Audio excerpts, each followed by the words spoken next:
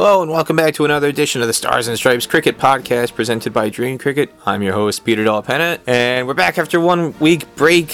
We had to take some time off to go cover the USA Under-19 men's national team selection trials and camp out in Northern California. So that is the reason why there was no episode this past week. I've got a lot of arms and a lot of hands to do a lot of different tasks, but producing a podcast episode while taking photographs and doing some reporting on the ground was beyond my capabilities. But we're back for this week, and in a manner of sorts, we'll be sticking on the West Coast for our guest, John Reid, former USA national team player. First, I want to welcome aboard another Patriot who signed up on Patreon to support the Stars and Stripes Cricket Podcast, Peter Steep.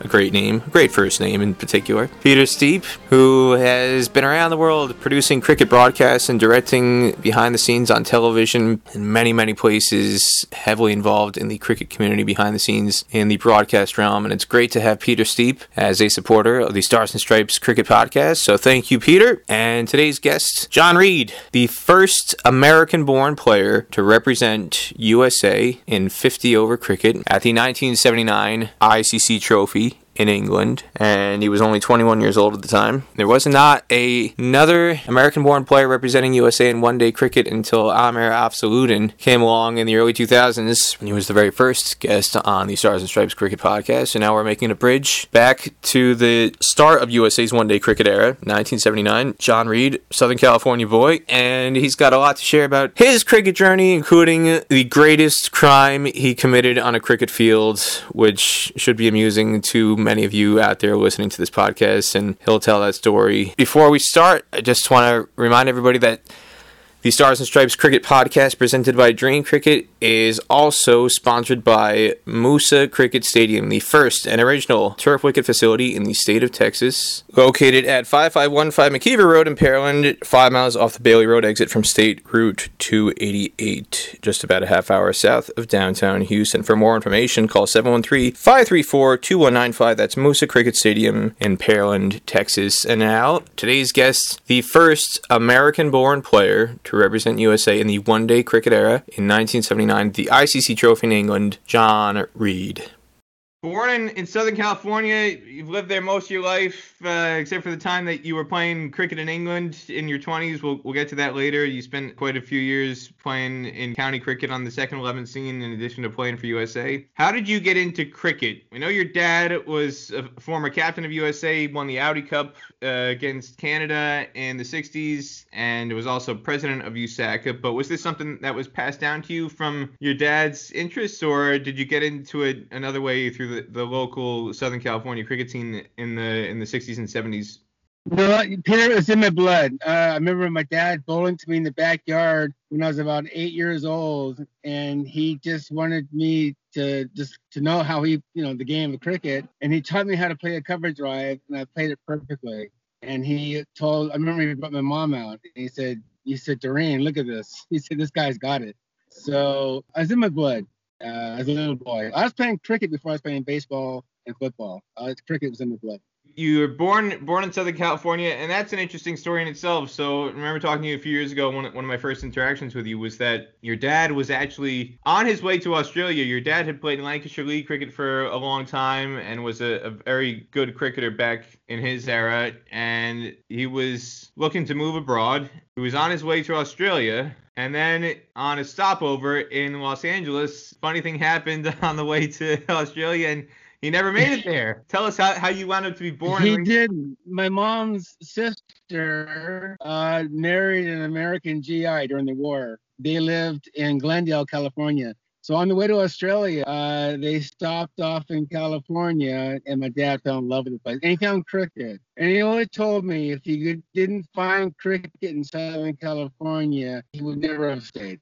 Couldn't escape it. Where your dad went, he was going to find it one way or another. He loved Australian cricket. Even though he was a northerner from England, he played good cricket, but he loved the Australians. He loved Americans. in the early part of the 20th century, you had the mainstay clubs like Hollywood Cricket Club and Britomere University Cricket Club, which you wound up playing for. University Cricket Club, a lot of these clubs founded and kept thriving by the Australians and British expats who were dominant members of the cricket scene at that point in time throughout the 40s, 50s, Correct. and 60s. And people like Tony Verity, the Severn family, and you had all these Australian and British actors in Hollywood through Hollywood Cricket Club, and you wound up playing for University Cricket Club, which is a powerhouse. A lot of people may not realize this, but it was quite a powerhouse in the 60s and 70s, and at one point in time, USA had as many as 6 or 7 players playing for the USA national team who were all members of University Cricket Club at UCLA. People talk about regions being dominant in U.S. cricket and a region being New York-centric or West Coast-centric, depending on the administrators at that point in time who's in control. But this wasn't region-centric. This was club-centric. University Cricket Club was essentially the USA cricket team. You know, what was this playing standard and the strength of club cricket in Southern California when you were growing up? Because again, there was no under 19 cricket scene like there is nowadays. If you wanted to play cricket as a youngster, you had to be making it into the adult team. So what was that competitive standard like for you? Well, it was tough because my dad was originally with Pasadena Cricket Club. And when I was about 13, 14 years old, University could see my potential, but Pasadena only had one club. And they invited me to play. My dad just told me to be patient, be patient, be patient. Do not go to university. But of course, on the phone, I joined. Subsequently, my dad went over there like 5 years later because I was there. He wanted to watch me play and be part of me. So I originally started with Pasadena. University had a very good team. There were superstar players there, like Don Weeks, who played for Barbados. They had a lot of Asian players at that time. There's a super good team, but they had two sides. I took that advantage, and I went up. And I've been loyal ever since. I've been there for 40 years. I'm still a university guy. One of the quirky facts that I've discovered, University Cricket Club. So again, University Cricket Club was the UCLA Cricket Club, University of California, Los Angeles. It was the club team on campus. If you look at a map nowadays of the kind of sporting complexes around the athletic facilities at UCLA, you've got Drake Stadium, which is the running facility, Pauley Pavilion, which is legendary. For people outside of cricket who don't know Pauley Pavilion, you don't know basketball if you don't know Pauley Pavilion. Pauley Pavilion is the campus facility that was made famous by the UCLA basketball teams coached by John Wooden to 10 national championships through the 60s and 70s. And then there was Spalding Field. Now, literally right next to Pauley Pavilion is Spalding Field. Nowadays, if you go to Spalding Field, it's actually been converted to a training field for the UCLA football team, the college football team. That's where they play their practices and their weekly training sessions outfield, doing their practices and scrimmages before they play at the Rose Bowl. They play at the Rose Bowl as their main stadium facility during the Saturdays in the fall. But Spalding Field, back in the 60s, was a cricket field. So what was it like being part of the epicenter of campus culture and sports culture on campus, being there as a cricket field, playing cricket with all these star athletes all around you? I saw Wilt Chamberlain once, who was a star athlete, going into Pauley Pavilion to play squash or racquetball, and he was big. He was a big man. But there were a lot of athletes there. We did see them, but we were in the middle of an epicenter where we just sort of took over the ground, and it was just cricket. And it was a beautiful wicket. It was as nice as Woodley is today. It was a really lovely wicket. They played the USA-Canada game there once, I believe. So it was a lovely ground. We had problems keeping people off the pitch because the students were going to, they didn't know what cricket was. So they want to walk sort of through, the match. And it was fantastic. It was just wonderful experience being there and playing there and being part of that environment. You mentioned Wilt Chamberlain. Was there any other famous athlete sightings where you were craning your head as the bowler's running in and you're busy being distracted by somebody else and you're getting bowled?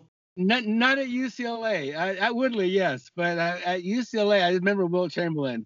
He was a huge man, and he was so gentle and nice to me. But he was a very, very big man. I remember that. Pleasure to meet him. That was awesome. So you're playing for University Cricket Club. In the late 70s, the ICC is organizing the first ICC trophy again, what we know nowadays is the World Cup qualifier. You're 21. Your friend, Neil Ashkari, is in the team, 20-year-old. His dad, Neil Ashkari, is captain of the team. Your dad is the president involved in selection. Did you have a good idea that you were going to make the team, being that Southern California cricket was so strong at that point in time, or what was the process like in terms of competing for a spot? The competition was different back then. We had 4 zones, and you would go back and we'd play each zone. To be honest with you, my dad he had more hands on. He knew what he wanted, and he selected Anil Ashkari as captain. And he went to each zone and watched the leagues. And I think my dad had more hands on that any president probably ever had. And he could pick who he wanted, and he picked a lot of his team at that point for the 79 World Cup team. He went out there and he looked at everybody.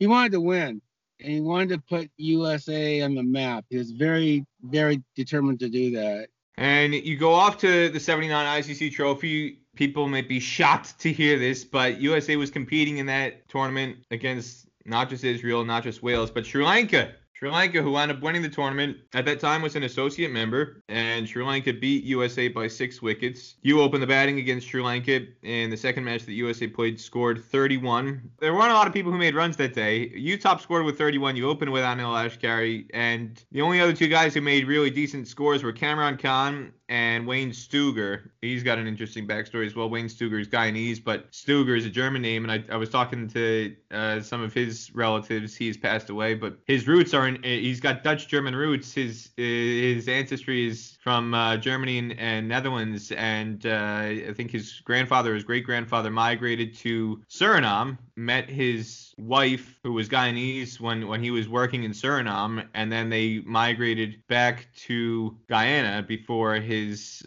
son and then grandson, Wayne Stuger. So Wayne's middle name, Bernard, is spelled the German way to honor his Dutch-German roots. But that tells us, again, a little bit of just a little nugget of USA national team history. But Wayne Stuger is in the team, top batsman who was based out of New York.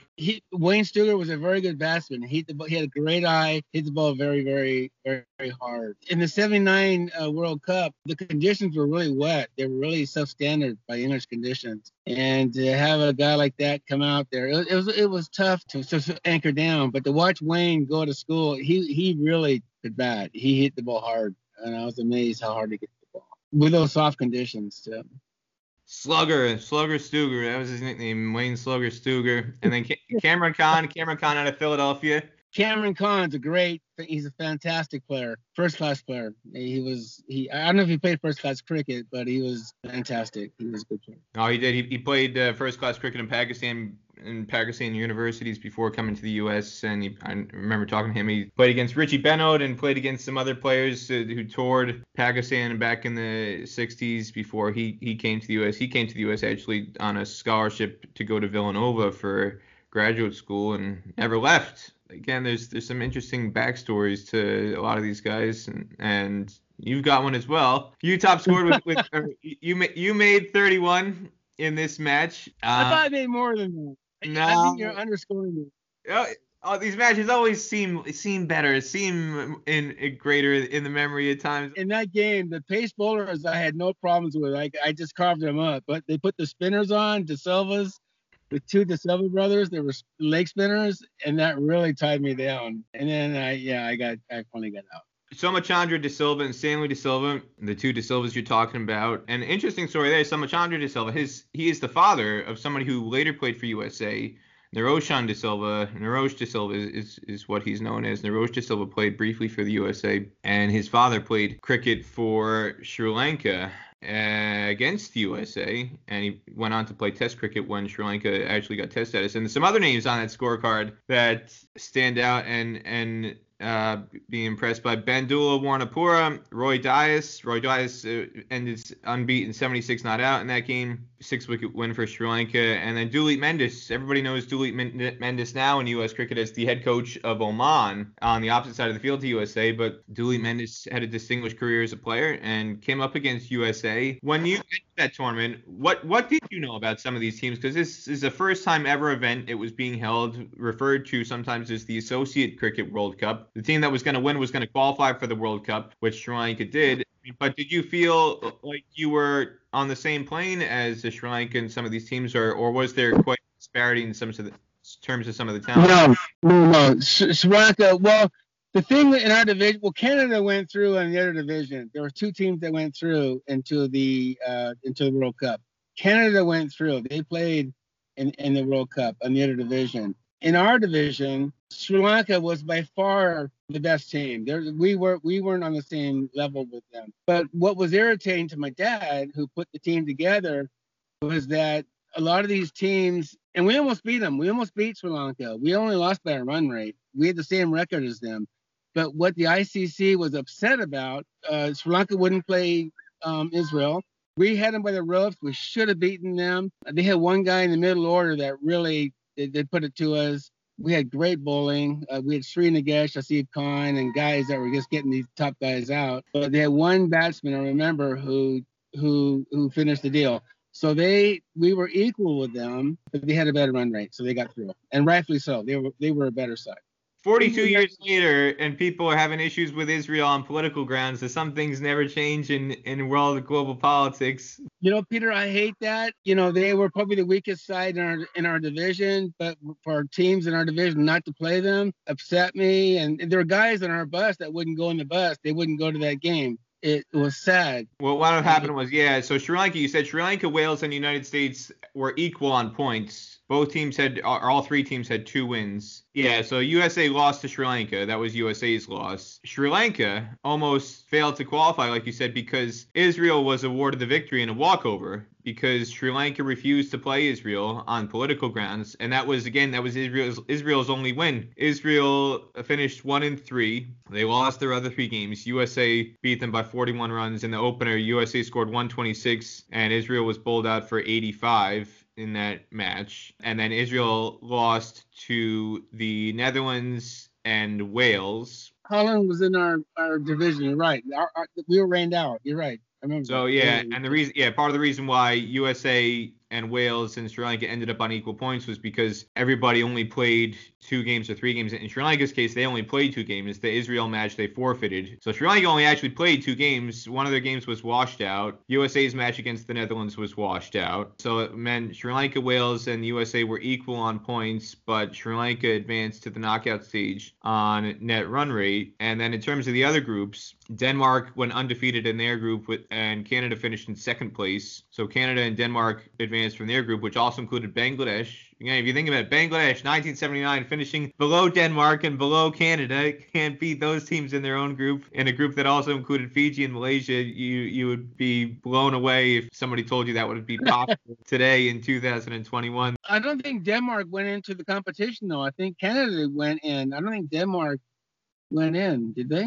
No, yeah. So the other group, so it was 4 teams advanced to the knockout stage, and Bermuda was the other one. So in the other group, Bermuda was grouped with East Africa. Again, at that point in time, Kenya and Uganda played together along with Tanzania as East Africa as one team. So Bermuda topped East Africa, Papua New Guinea, Singapore, Argentina. I always thought it was good cricket. It was solid cricket. You know, best teams went through, in my opinion. You know, so I think it all played out, fair. And the other thing about that point in time, too, is the strength of the Americas region. Again, it was very, very strong in the mid-2000s when you had Bermuda qualifying for World Cup, Canada still qualifying for World Cups, USA going to the Champions Trophy in 2004. And back in the 70s, the 4 teams that advanced to the knockout stage, Sri Lanka beat Denmark by 208 runs in their semifinal. And then in the other semifinal, it was Bermuda versus Canada. So Canada beat Bermuda by 4 wickets, chasing it down a target of 182. And it was Sri Lanka and Canada who advanced to the final of the ICC Trophy in 1979. And both teams, like you said, advanced to the World Cup. Sri Lanka beat Canada by 60 runs in the final. And again, you mentioned Duleep Mendes before. Duleep Mendes top scored in the final with 66 in the victory over Canada. Now, coming out of that tournament, you're 21 years old. You went to Alf Gover's cricket school. Alf Gover is a legendary figure in coaching circles in English cricket. Alf Glover didn't have a lengthy career himself, but within English cricket, he's revered for his impact in terms of developing players, and you got a chance to be part of that. Now, was that before or after? That was before the ICC. That was before. I think my first exposure to the U.S. team was in '78, and I played against Canada in Staten Island, New York. That was 2 years before that.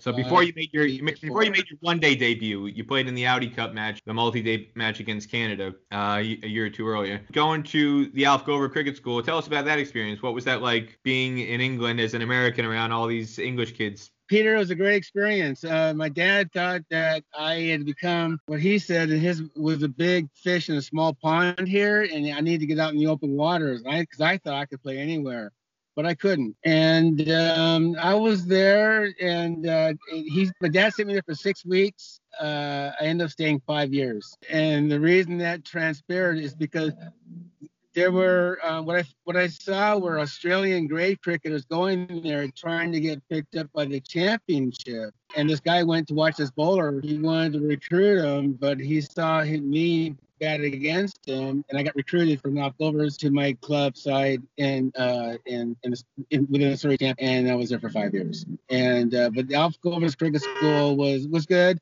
Alf Glover didn't coach me. His son did. Of course, he was there wearing his England jersey. It was cool to meet him. Very, very, very cool to meet him. There was all these captains from the championship looking for Australian grade players, but I got recruited by one of these captains and I played at Banstead, where Rory Burns comes from, same club. Banstead, this is in Surrey. So again, Alf Glover's cricket school. He was a Surrey player, played many, many years for Surrey. He took over 1,500 wickets in his county cricket career. He only played 4 test matches for England, but he was a mainstay on the county cricket scene for many, many, many, many years, playing for Surrey. And now, you said you played for Banstead, and you also played some county cricket, some second 11 county cricket. In the stats I found on Cricket Archive, you played for Worcestershire in the second 11 in 1980, and I know you said you also played in and around Surrey. And what was the attitude, I guess, within your own change room, whether it was Worcestershire or somewhere else, and kind of the opposite side of the field when people realized they were coming up against an American? That's a good story and stuff. I had a tough time playing with the minor county team because there were 3-day games, there were 100 overs, and I didn't like that. I remember telling my dad, I'd call home and say, I did that for my dad. I like playing one-day cricket. I'm a one-day guy, and I didn't adapt to it very well, and I underachieved. I think my highest score was 25. I'm sure you did your research. Maybe not even that. But, I got 6 months there. They saw what I had. They saw my talent, but I never achieved anything. And I always found that the type of play difficult, very difficult, something that you have to adapt to get used to that I couldn't do. Well, you managed to stick around for 5 years on the club cricket scene. So how did you manage to have that sort of durability? I did. 5 years. I was nervous because I played in the championship. I played with some good players there, but the standard was truly, truly better. It really was. And I was lucky because the first game I played championship was a friendly game on Sunday. On Sundays, we played against friendly sides, in different counties, Kent, Sussex, Middlesex, and those counties. And the very first game I played, all these kids were going through my bag, wanting to see what American looked like, what kind of kit, was in my bag. They were really giving me they were just going through everything, And I went out there, and the first ball I faced, I got bowled. The very first ball. And I remember walking off thinking, I just want to call my dad because I missed my flight. I said, Dad, I want to come home. But the guy that recruited me, he played for Durham, which was a minor county team back then. I remember rubbing my head. He said, just take it easy. The guy went right through me. I never seen pace like that. It went right through me. And he said, just play yourself in. You can do it. And when I walked off that game, I think the captain split them up. They were all gone. And I think when he recruited me, I think the board of directors thought he was crazy. Why would you bring in an American? They thought he was crazy. But my second game was the league game, and I scored 60, 70 runs. And when I came off, they all attaboyed me and just grabbed me, and that was pretty cool. I was accepted, and I ended up playing 5 years. Yeah. What made you come back then? My dad there was more upside to my game, and I played 5 years in England. I was scoring hundreds all over the place, and I just decided I plateaued, and I wanted to come back home. I had no interest in playing county cricket. I had no interest in making a living playing cricket. I had built myself into a really solid, in my opinion, and my dad's opinion, good, solid cricketer. And I did 5 years there, and that's why I was there, was to elevate my game. And I could play against anybody, anywhere, anytime. And I wanted to come home. I wanted to play league cricket back home in LA.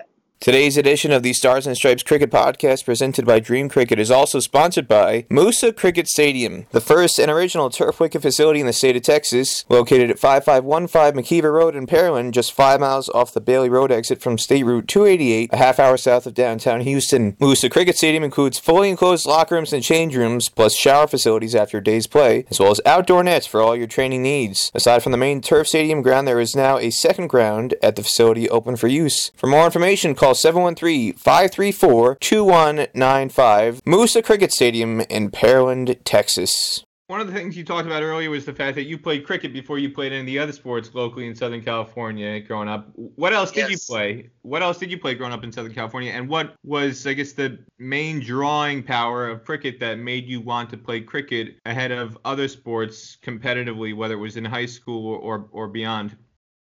Peter, it was in my blood. I remember when I went to my dad made me sign up for baseball, and I said I didn't know how to play baseball. I could play cricket. I was fielding and running around, and I was batting in the nets. But my dad wanted me. He signed me up for it was t-ball. I was 9 years old, and I remember my dad. All the kids were playing catch with their dads, and my dad didn't use a glove. He used his hands. He didn't know anything about baseball, but he just wanted me to play baseball. So I remember just throwing the ball to him, and I was embarrassed because he wasn't wearing a glove. And I didn't know what hand to put my glove on, to be honest with you. But my dad, he got me involved in baseball. He made me play, and I didn't understand it, being that I'm the first son from my mom and dad, being from England, and all I knew was soccer and cricket. That was all I knew. And it went from there. You've got a Yankees hat on, a Southern California boy, born and raised in the Los Angeles area, and you've got a Yankees hat on. What's going on there? Oh, man, Peter, I don't know. I like the Yankees. I've always liked the Yankees. My dad liked the Yankees. He liked Mickey Mantle. He liked the pinstripes, and I've always been a Yankees guy. I don't know. I like the Angels, too. So you're a fan of Mike Trout and Shohei Ohtani? Oh, I love Mike Trout. Oh, yeah, absolutely. Ohtani's going to be the best thing since Mike Trout, really. Mike Trout is a Jersey boy. Mike Trout has got all these state records in New Jersey, where I grew up. Mike Trout was a big deal in high school baseball down in South Jersey. He was on the Jersey side of the border with Philadelphia. Now, a Yankees fan growing up, 77 World Series. As a teenager in LA, were you getting beat up being a Yankees fan in Dodger territory? No, I wouldn't wear the hat, so I was good. Because this is a huge Dodger town. You know, even if you're an Angel guy, you don't wear an Angel hat because it's not going to go down well. Even nowadays, I don't think it's easy for an American playing cricket, whether it's in the U.S. or abroad in England. And one of the great stories that you told me, and I nearly burst out laughing when you told me about this, the greatest crime you ever committed on a cricket field, having an American accent. Yeah. The league knew that Banstead had an American, so they knew who I was. When I would play away games on Sundays with the different counties, they walked in wickets and they go, we can't work out your accent. And they just couldn't work it out. We said, we think you're South African, but you're not right. That's not quite right. Australian, not quite right. Where are you from? And I would say I'm a product of Southern California cricket. I'm an American cricketer. And they'd go crazy. They couldn't believe it. It's funny because when I would have really good games, they were so interested in me and how I learned how to play and my background. But when I had a bad game, they go, "Well, he's American. He doesn't know how to play." To date, that goes the same way. I went to Barbados 2 years ago, and I was playing with an Australian team, and they heard my accent. They said, "What, are you a supporter?" I said, "No, I play." So I think the accent, yeah, the biggest, my resume would be complete, would be solid if I just had, in my opinion, a cricketing accent. Yeah, I've always wanted an English accent, but I don't have one. Did you find it tougher to fit in cricket overseas in England, or did you find it tougher to fit in cricket in Southern California, having an American accent? No, in England, the English are the individuals who are, when English subs would come here, they'd say, well, you couldn't do that what you do in England. And I go, I do it all the time. The English sort of critique me more. I always find the West Indians, the Pakistanis, the Indians, they love what I bring to the table. They don't care how I speak. They don't, even the Australians. But the English are the ones that give me a hard time with the accent. Although on that plane in Barbados, that was an Australian side. But I always find the English give me a harder time with my accent. Yeah. My friends in England wanted me to go out there and be silly and just say, well, so how do you do this? Do you have to take a guard? Do you have to do this? Do you have to do that? I would never do that. I could never, ever, ever. That was on our friendly game, like during cricket week and stuff, not during league games. And I could never do that. I wouldn't say ashamed of my accent, but I never talked much. But after the games, they all wanted, if I scored 100, they all wanted to talk to me. They all wanted to know, where did I come from? How did you learn how to play like that? This, and that, and the other. And so the English sort of gave me a harder time than the other countries. Australians, I got offers to play in Australia in the grey cricket, and they love me. In West Indies, just the English give me a hard time. Did you feel like you were treated almost like a circus freak show or a zoo animal in that sense, where they were kind of incredulous and you belonged more in Barnum and Bailey than you did on a cricket field? Sometimes, yes. And particularly when they would hear me speak, and they knew I was American, then they would sledge, and I was getting an earful. Yeah, I got that. I played against the old England team, and I hit Freddie Truman for 2 sixes. He was giving me the hardest time being an American, and he couldn't. He said, I don't play against Americans and this and that. And he bounced me twice. I'm probably the only guy living to hit him for 2 consecutive sixes. I got mad in the match in that game, and we walked up to me because I don't know where you learn how to play, but well, you can bat, laddie. That's what he told me, and he never bounced me again. That was back in 79, 78, and that was the Banstead. So that was pretty cool because the old England 11, they had Fred Titmus, they had Harold Rhodes, they had Freddie Truman, they had Roy Sweatman behind the stumps, they had Brian Close, who I caught. They had a lot of good players, English players. So that was very, very cool. Particularly when Freddie Truman came at me, he came at me, and I said, you know what, you can call me what you want, but don't drop it short, because I can play quick bowling. Even though you're 42 or what he was back then, What was the most memorable part of playing in England for you? The experience. Playing in English conditions. Learning how to play against good, solid cricketers. Playing in the championship. I thought I was a good cricketer in California, but when I did my 5 years in England, it really, really developed me, Peter. I can talk cricket. I can play cricket. I just can't speak cricket. But it made me into a solid. It did. It made me into a solid cricketer. I was scoring hundreds all over the place, and that's when I came home. And I brought Neil Ashkari over there.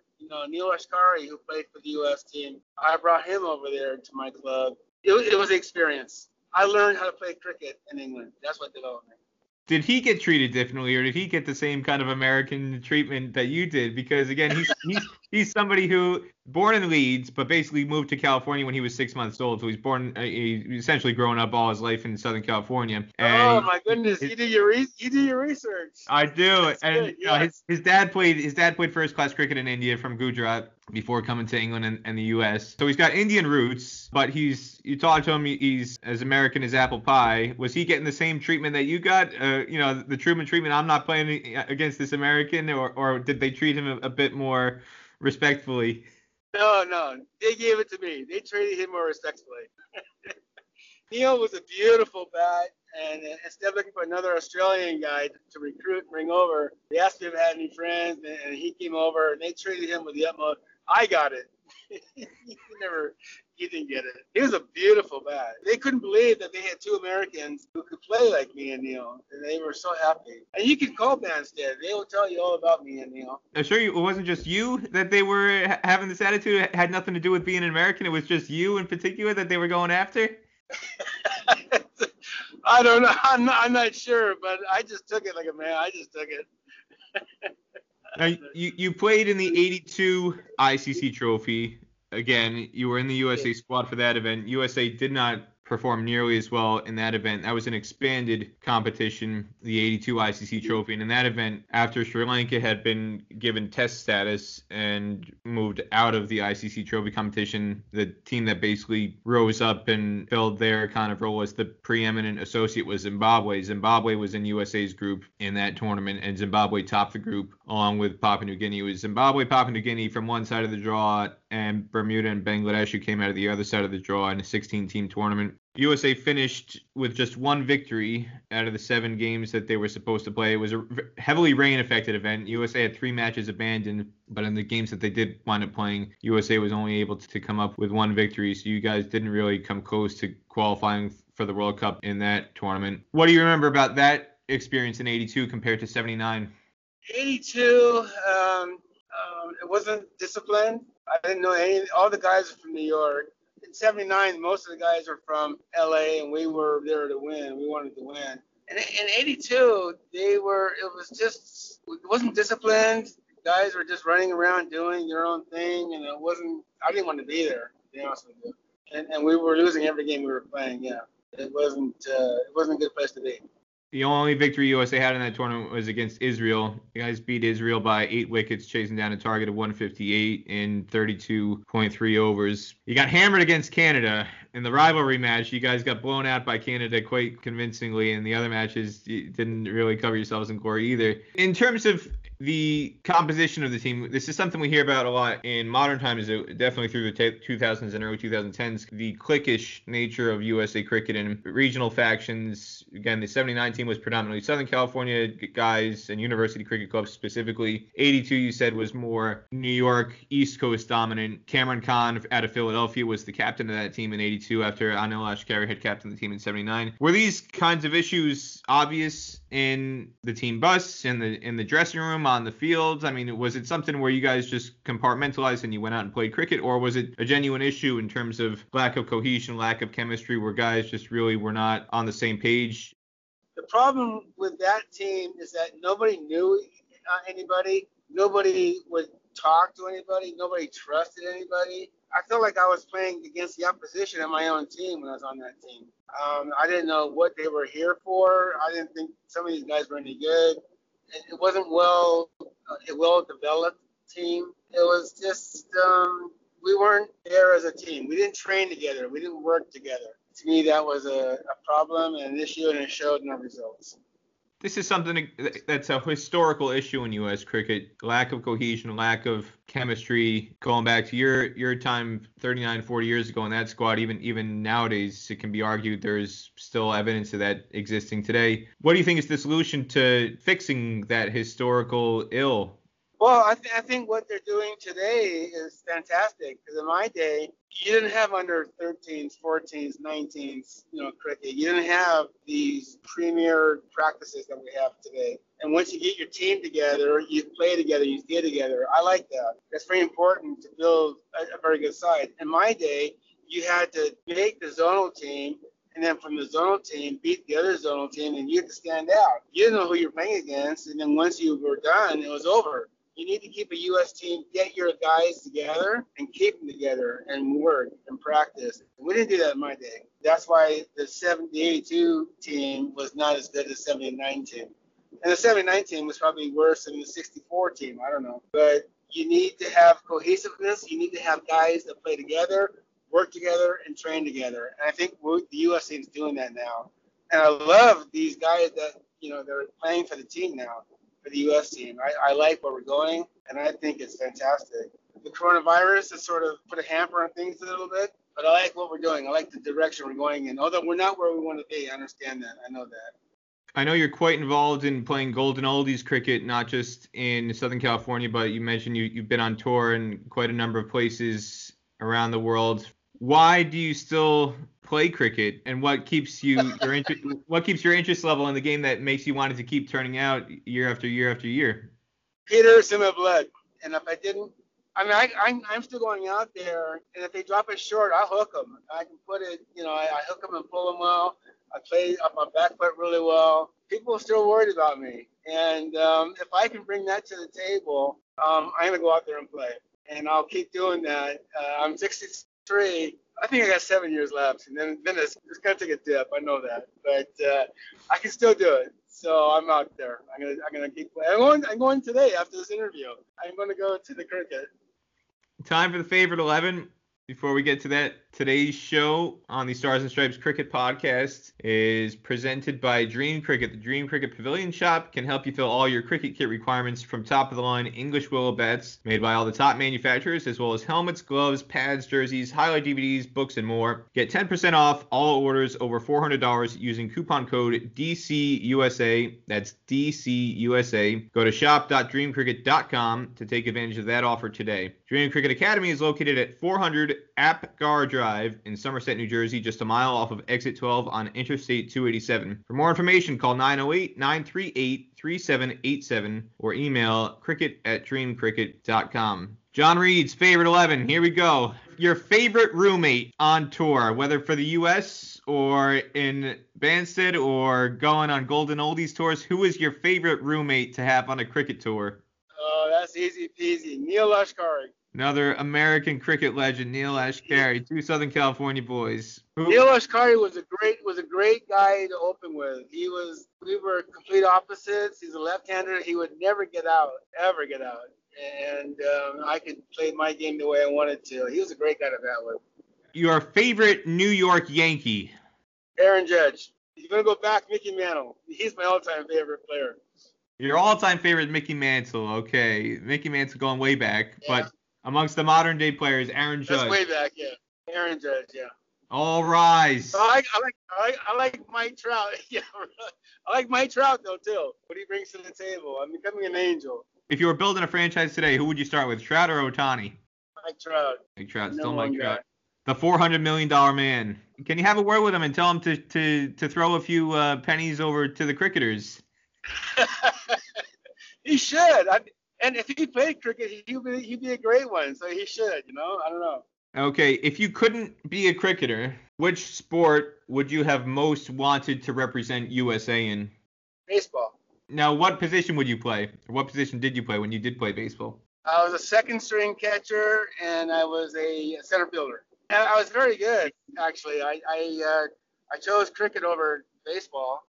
I just felt I'd go to high school after cricket, and I feel so good. When I had a good baseball game, I didn't care about it, So cricket was in my blood. So cricket was my sport. But if I couldn't play cricket, it would be baseball. What is the nicest or the best cricket ground experience you've had as a player or traveled around as a fan? Brockton Point, Vancouver. Stanley Park. That's one of Don Bradman's, if not his favorite cricket ground in the world. Beautiful scenic facility in Vancouver at Stanley Park. It is fantastic. It's the most beautiful ground I've ever played at, and I've played there a few times. Beautiful. No comparison to anywhere else. Your favorite place to eat out on tour or outside of Los Angeles? Not a specific place, but Indian curry. Love my curry. I got that from England. Of all the places where people fall in love with curry, I hear that quite often. It's in England. They get their favorite curries in England. That just fascinates me. Best curry houses on the planet are in England. There's no doubt. Your favorite pizza topping? Ooh, good question. Canadian bacon pineapple. Not just regular bacon, Canadian bacon pineapple. The ham and pineapple, the Hawaiian. Are you going for the Hawaiian? Yeah. Canadian bacon pineapple, the modified Hawaiian. If I have a date, they won't eat it, so I love it. I have it all to myself. Are you a Coke or a Pepsi guy? Pepsi. Oh, dear. You got the right one, baby. So you're Ray Charles on the piano in the 90s, getting your Pepsi. Yeah. Yep. Your favorite cricketer of all time? Gordon Greenwich. And why Gordon Greenwich? I have always wanted to be like him and play like him and be like him. I couldn't be like Viv because he was just a freak. Nobody can be like Viv. But Gordon Greenwich I was an opening bat, and I've always tried to pattern my game. And Greg Chappell. I like Greg Chappell, too. Greg Chappell and Gordon Greenwich. Your favorite non-cricket athlete? It doesn't have to be Mike Trout. It doesn't have to be Mickey Mantle. It can be from another sport. Who's your favorite non-cricket athlete of all time? Oh, my goodness. Johnny Bench. Johnny Bench. Yep. Famous catcher from the Big Red Machine. Why Johnny Bench? Now, you say you're a Yankees fan, and you've got all these Angels players you love. What's the genesis of the Johnny Bench love affair? Well, my dad had season tickets, and when the Big Red Machine was playing, they were just awesome. And my dad had season tickets at Dodger Stadium. And I just remember seeing that number 5 behind the plate. And I was in awe. I just thought, and I saw him hit like 2 home runs in that game. And I always thought, wow, man, I want to be like him. That'd be great. I don't know if you remember either, but in right field, Bobby Tolan. This is on the Reds. They had a guy on the Reds, yeah, Bobby Tolan. I always liked what he brought to the table. I tried to bat like him, too. So they've been my 2 favorite outside cricket guys. Johnny Bench, Bobby Tolan. Your favorite movie of all time? The Punisher. Yeah. I'm not a movie guy, but I like The Punisher. Last one. Your favorite show to binge watch, whether it's on Netflix or Amazon Prime or Paramount Plus, Hulu, any streaming service or any DVD box set. What's your show that you can sit and watch for hours and hours at a time? Same one, The Punisher. I was watching like 5 episodes of that the other night at my daughter's house. What else? Oh, wait. Yeah, The Punisher. He's my go-to guy, I guess. Nothing wrong with that. So thanks to John Reed for coming on the Stars and Stripes Cricket Podcast. I'll give you the final word. Anything you want to say about why you love cricket, your role in U.S. cricket over the years in terms of your contributions to the game, or just anything else about cricket and why you continue to be attached to it?